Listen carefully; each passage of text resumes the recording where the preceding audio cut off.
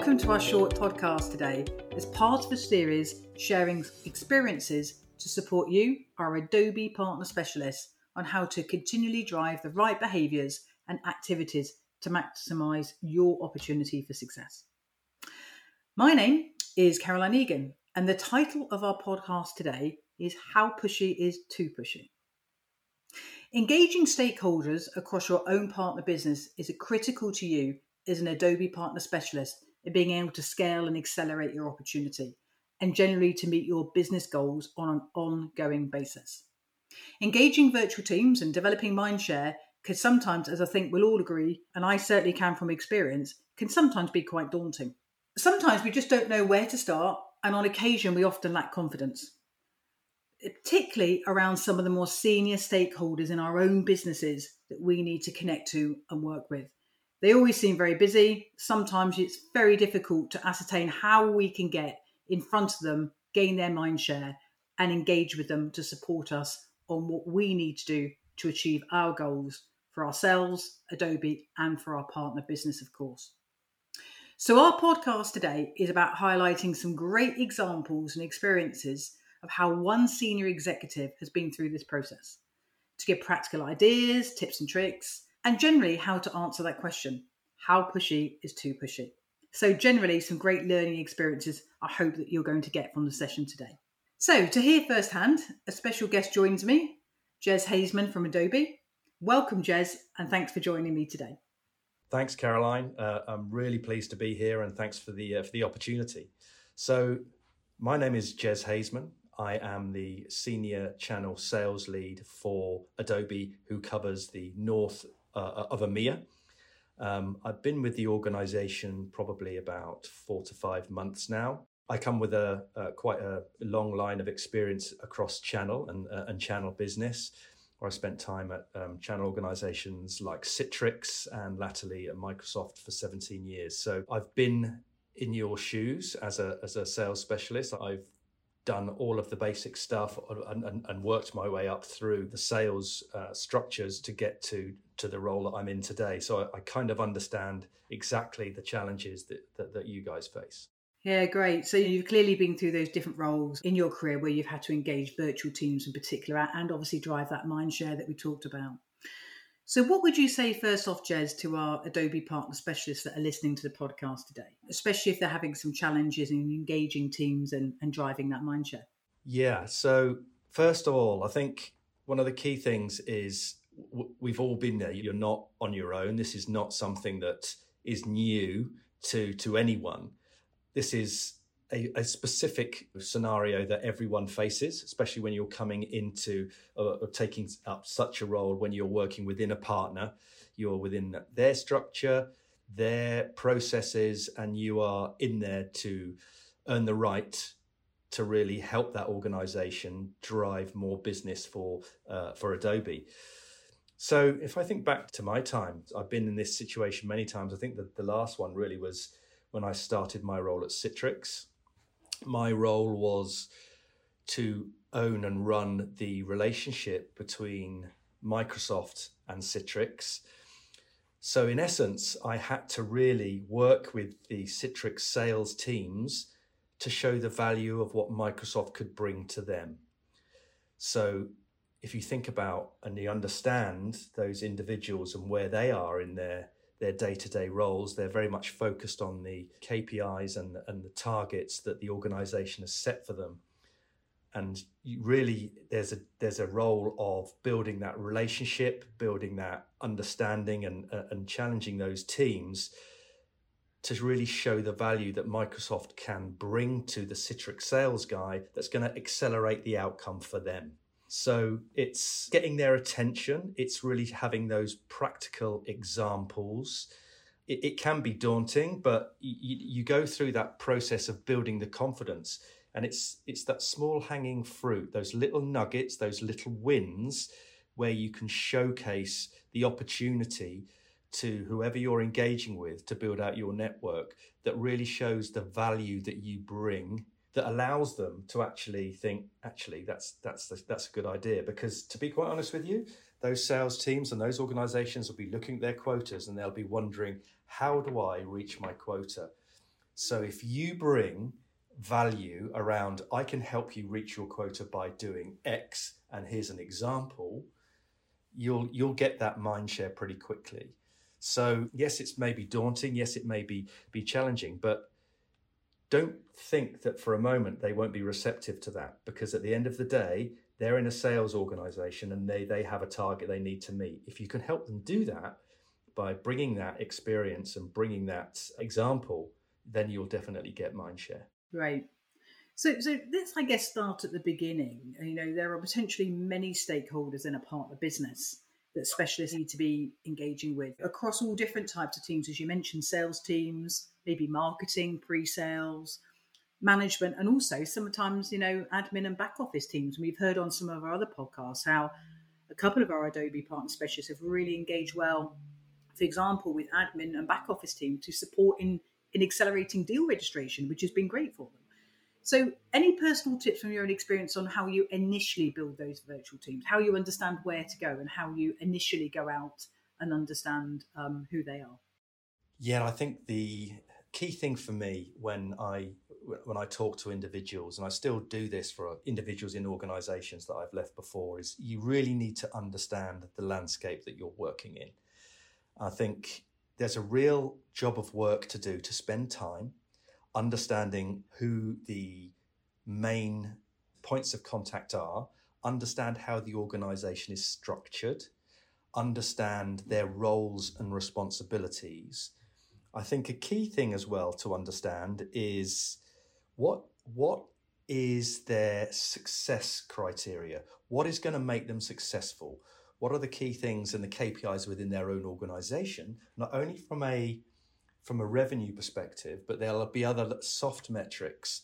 So getting a really strong, rounded understanding of how the organization ticks, the infrastructure of the organization from top to bottom, who are the most important individuals that have influence in your area, and actually understanding and doing some stakeholder mapping to understand where does my sphere of influence really impact these sales guys, this sales manager, because this is the part of the business that the Adobe element sits in, and we contribute to this person's overall business objective and KPI, not only from a quota perspective, but from a long-term and an annual business perspective. I think the great thing about that is that it keeps you focused, doesn't it? Absolutely. And that's a key thing. That's exactly the right thing, because you can become very, I could say, overwhelmed quite quickly when you go into a new organization. So the key thing, as you rightly pointed out there, is map the organization, who is important, understand how they're paid, understand who is influenced by who, and understand the value that your part of the business has in the bigger picture of that organization, because you will be in a part of the business, say modern work or infrastructure, where they'll be contributing to an all-up number. So really understand that. And once you've begun to understand that, you can begin to engage specifically with individuals that you know you can actually add value to. Great. And I think, once you've obviously gone through that process, you've touched on this a bit already, but any other further guidance or experiences that you can share that help to build mindshare? The sort of behaviours, once you're engaging with people. I mean, you talked about understanding their roles, their KPIs, but what sort of behaviours can you exhibit as you build that mindshare that can help? The way that I've always been successful is by going above and beyond. You've made some great points around understanding the back office influence as well. I think never forget that you are in an organization and you've become part of that organization. Even though you're working for Adobe, you are part of their team. So really invest in creating relationships with individuals, really invest in going above and beyond. If someone's got a problem and it's not within your remit, but you can help, because that builds confidence, that builds an appetite to work with you, because they know that you bring value over and above your role. And I think working with enthusiasm, working with passion for what you do, because you have to think about these things. The way that I've done this is you think about this on a human level. People like to work with people that are passionate, they are fun, they are driven, and And it's funny because what I've realized over my time is, because I'm very passionate about whatever I do, people kind of migrate towards those people that have got a lot of passion. It becomes infectious, doesn't it? Absolutely. And if you drive that mentality and that perception that you have, you're a driver, you're focused, you want to help, have the best interests of the individual and the business at heart, and you want to help. Once you get to that position, you really do earn the right, and you'll find yourself very quickly being escalated within the organization, and you've earned the right to ask your stakeholders, would I be able to speak to Mrs. Smith, who's running it? I'd just like to touch base with her just to make sure that everything that we're doing, is there anything else we could be doing? Yeah, no, I agree. I think that's great. And I think you're earning the right, I think, is a really important point that you made there. And being infectious and being someone that people want to work with, I think is great. I did a survey a few years ago, and I think what I'm going to say is an important point. When I was working at Microsoft, we did a survey with some Fortune 500 CEOs and about the 3 things they look for in partnership. And you would expect a CEO to come back with some highly strategic driver that's going to be focused on their business.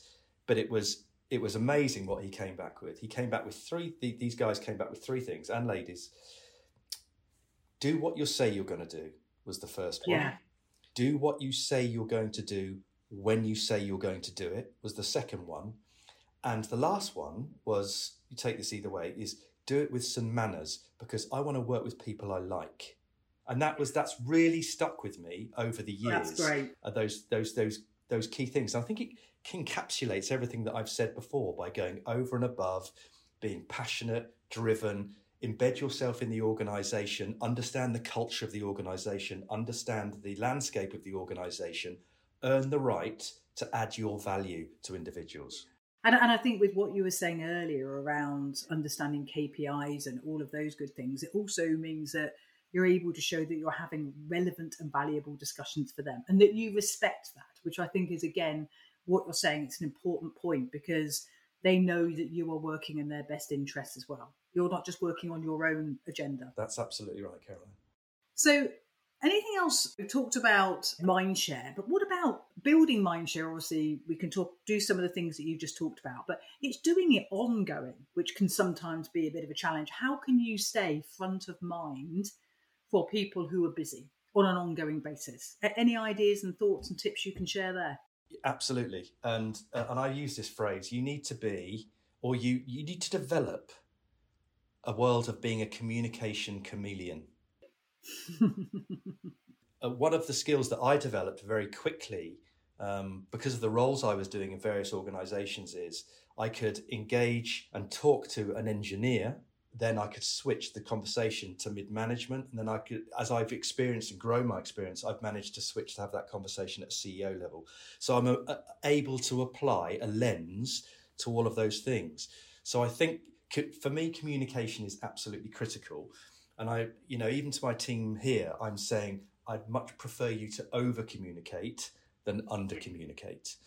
That is really because if you think about your roles, people will always question, will always be asking, what are you doing? What's going on and what's happening? By you being proactive with your communication, communicate the challenges, communicate the wins, really share what you're doing on a day-to-day basis, on a weekly basis, create yourself your own report that you send to someone just to really say, we had great successes this week, we did on this, and this. That over-communication really does tell individuals that you're working to your maximum level to drive value for their business. And you earn the right from that perspective to say, I've sent you these challenges. I think we could really do more if we did this, and this. And I think that links really well. I mean, we did a webinar for the specialists a little while ago now, which hopefully most of the people today have listened to, or if not, it's on demand and you can listen to it. But it was about building your own personal brand. And I think that communication that you've just talked about there is a big part of that. So by showing and building your own personal brand, obviously you're doing the best that you can for your business and the role that you're doing, but also for yourself. Which Correct. I think for everybody, going through this point in their careers, I think is an important skill, as you say. You're right, Caroline, because it just doesn't stop now. No. You're in your career, you will be consistently adding new armory to your brand with the things you do now, the things you do in the future, the learnings and the experiences you bring. So it's a constant evolution of yourself, and you should make sure that you think about, you invest in that, because it will get you to the places that you want to go. Okay, by investing in yourself and building your personal brand as you gain those experiences. And it is an evolution, isn't it? We one of the other podcasts that we were doing is about to fail or not to fail, and we all learn from our experiences and what we perceive as failures. But as long as we're learning from them and we reflect on some that have maybe not gone as well, we can constantly evolve, and that's the important thing. And sharing that via your personal brand and showing that you're doing that, I think, is one of the best attributes that we can all have. Pulling that one, maybe a failure, but pulling that one thing out of the situation that actually had an impact, maybe just one thing, that the next time you go into these things, you've taken that learnings with you and you know what you're going to do, but you know what, this bit worked. Yeah. And you'll learn from something that didn't. So next time it will be even better, which is the great thing.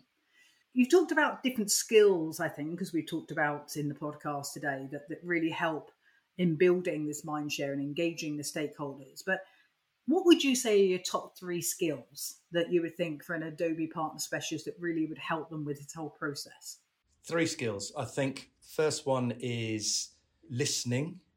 But when I say listening, I mean hear what people are saying.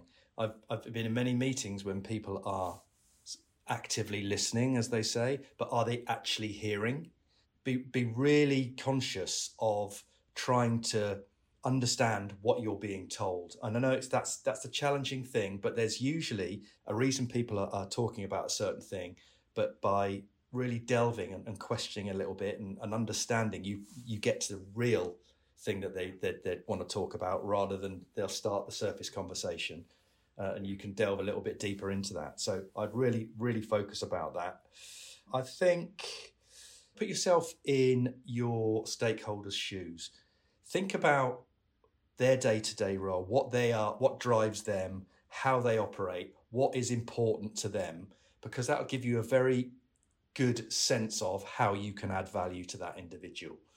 I think there's not enough done with listening to customers. And let's be clear, where you are, your customer is actually the organization you're working with. That's your customer number one, rather than the external customers that you will engage with. So really put yourself into their shoes to understand what makes them tick on a day-to-day basis. And that'll give you a very good understanding of where you can add. So look at things from their perspective. Totally. Absolutely. And I think we come back to the start of this. One of the key mentoring things that I give to all of my guys and my teams over the years is network. Invest in your network. And that was a message that I was given when I first joined Microsoft. Part of your job should be to invest in your network, because that network will pay dividends. So if you need to get something done, if you need to understand a process, if you need to quickly bypass a process or actually really challenge something, really get and build a networking strategy, people, where they work, how they can help, and add value. And it comes back to the start of this. Go out of your way to go above and beyond for those people outside of your network by adding value, because you will actually be able to pick up the telephone one day and say, look, I know this guy in the procurement department. I know, let me give me a call and I'll be able to see what the reality of the situation is. And for all of the great processes and all of the great structures that organizations have, it's a people thing. Yeah. By building your network, maintaining your network and adding value to your network, it will never let you down. Yeah, no, absolutely. No, that's great. Three great skills, I think, that you've just outlined there. So I guess my last question is, when is pushy not too pushy? It was interesting when I first saw the title of this, because I think there's a difference between pushy and adding value. I think you can be pushy when you're not adding value, and you will be seen as being pushy. But if you're adding value, you're not being pushy. If you have strong and clear ideas that are going to add value to an individual, I think you should really be strong in the way that you approach things, because at the end of the day, by landing that message, you are actually driving the business forward. And once you've managed to do that, people will start coming back to you for advice, because you've added, because what you said is correct. So all of a sudden your value criteria to the organization goes up, and you become a strategic conversation rather than a transactional conversation.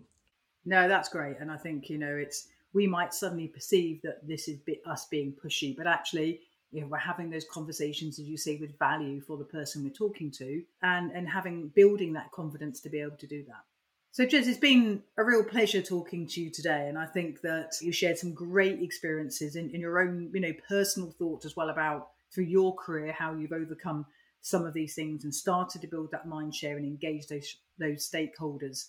So I think this has been hugely valuable for the Adobe Partner Specialist, and I thank you for that. So let me just say thank you.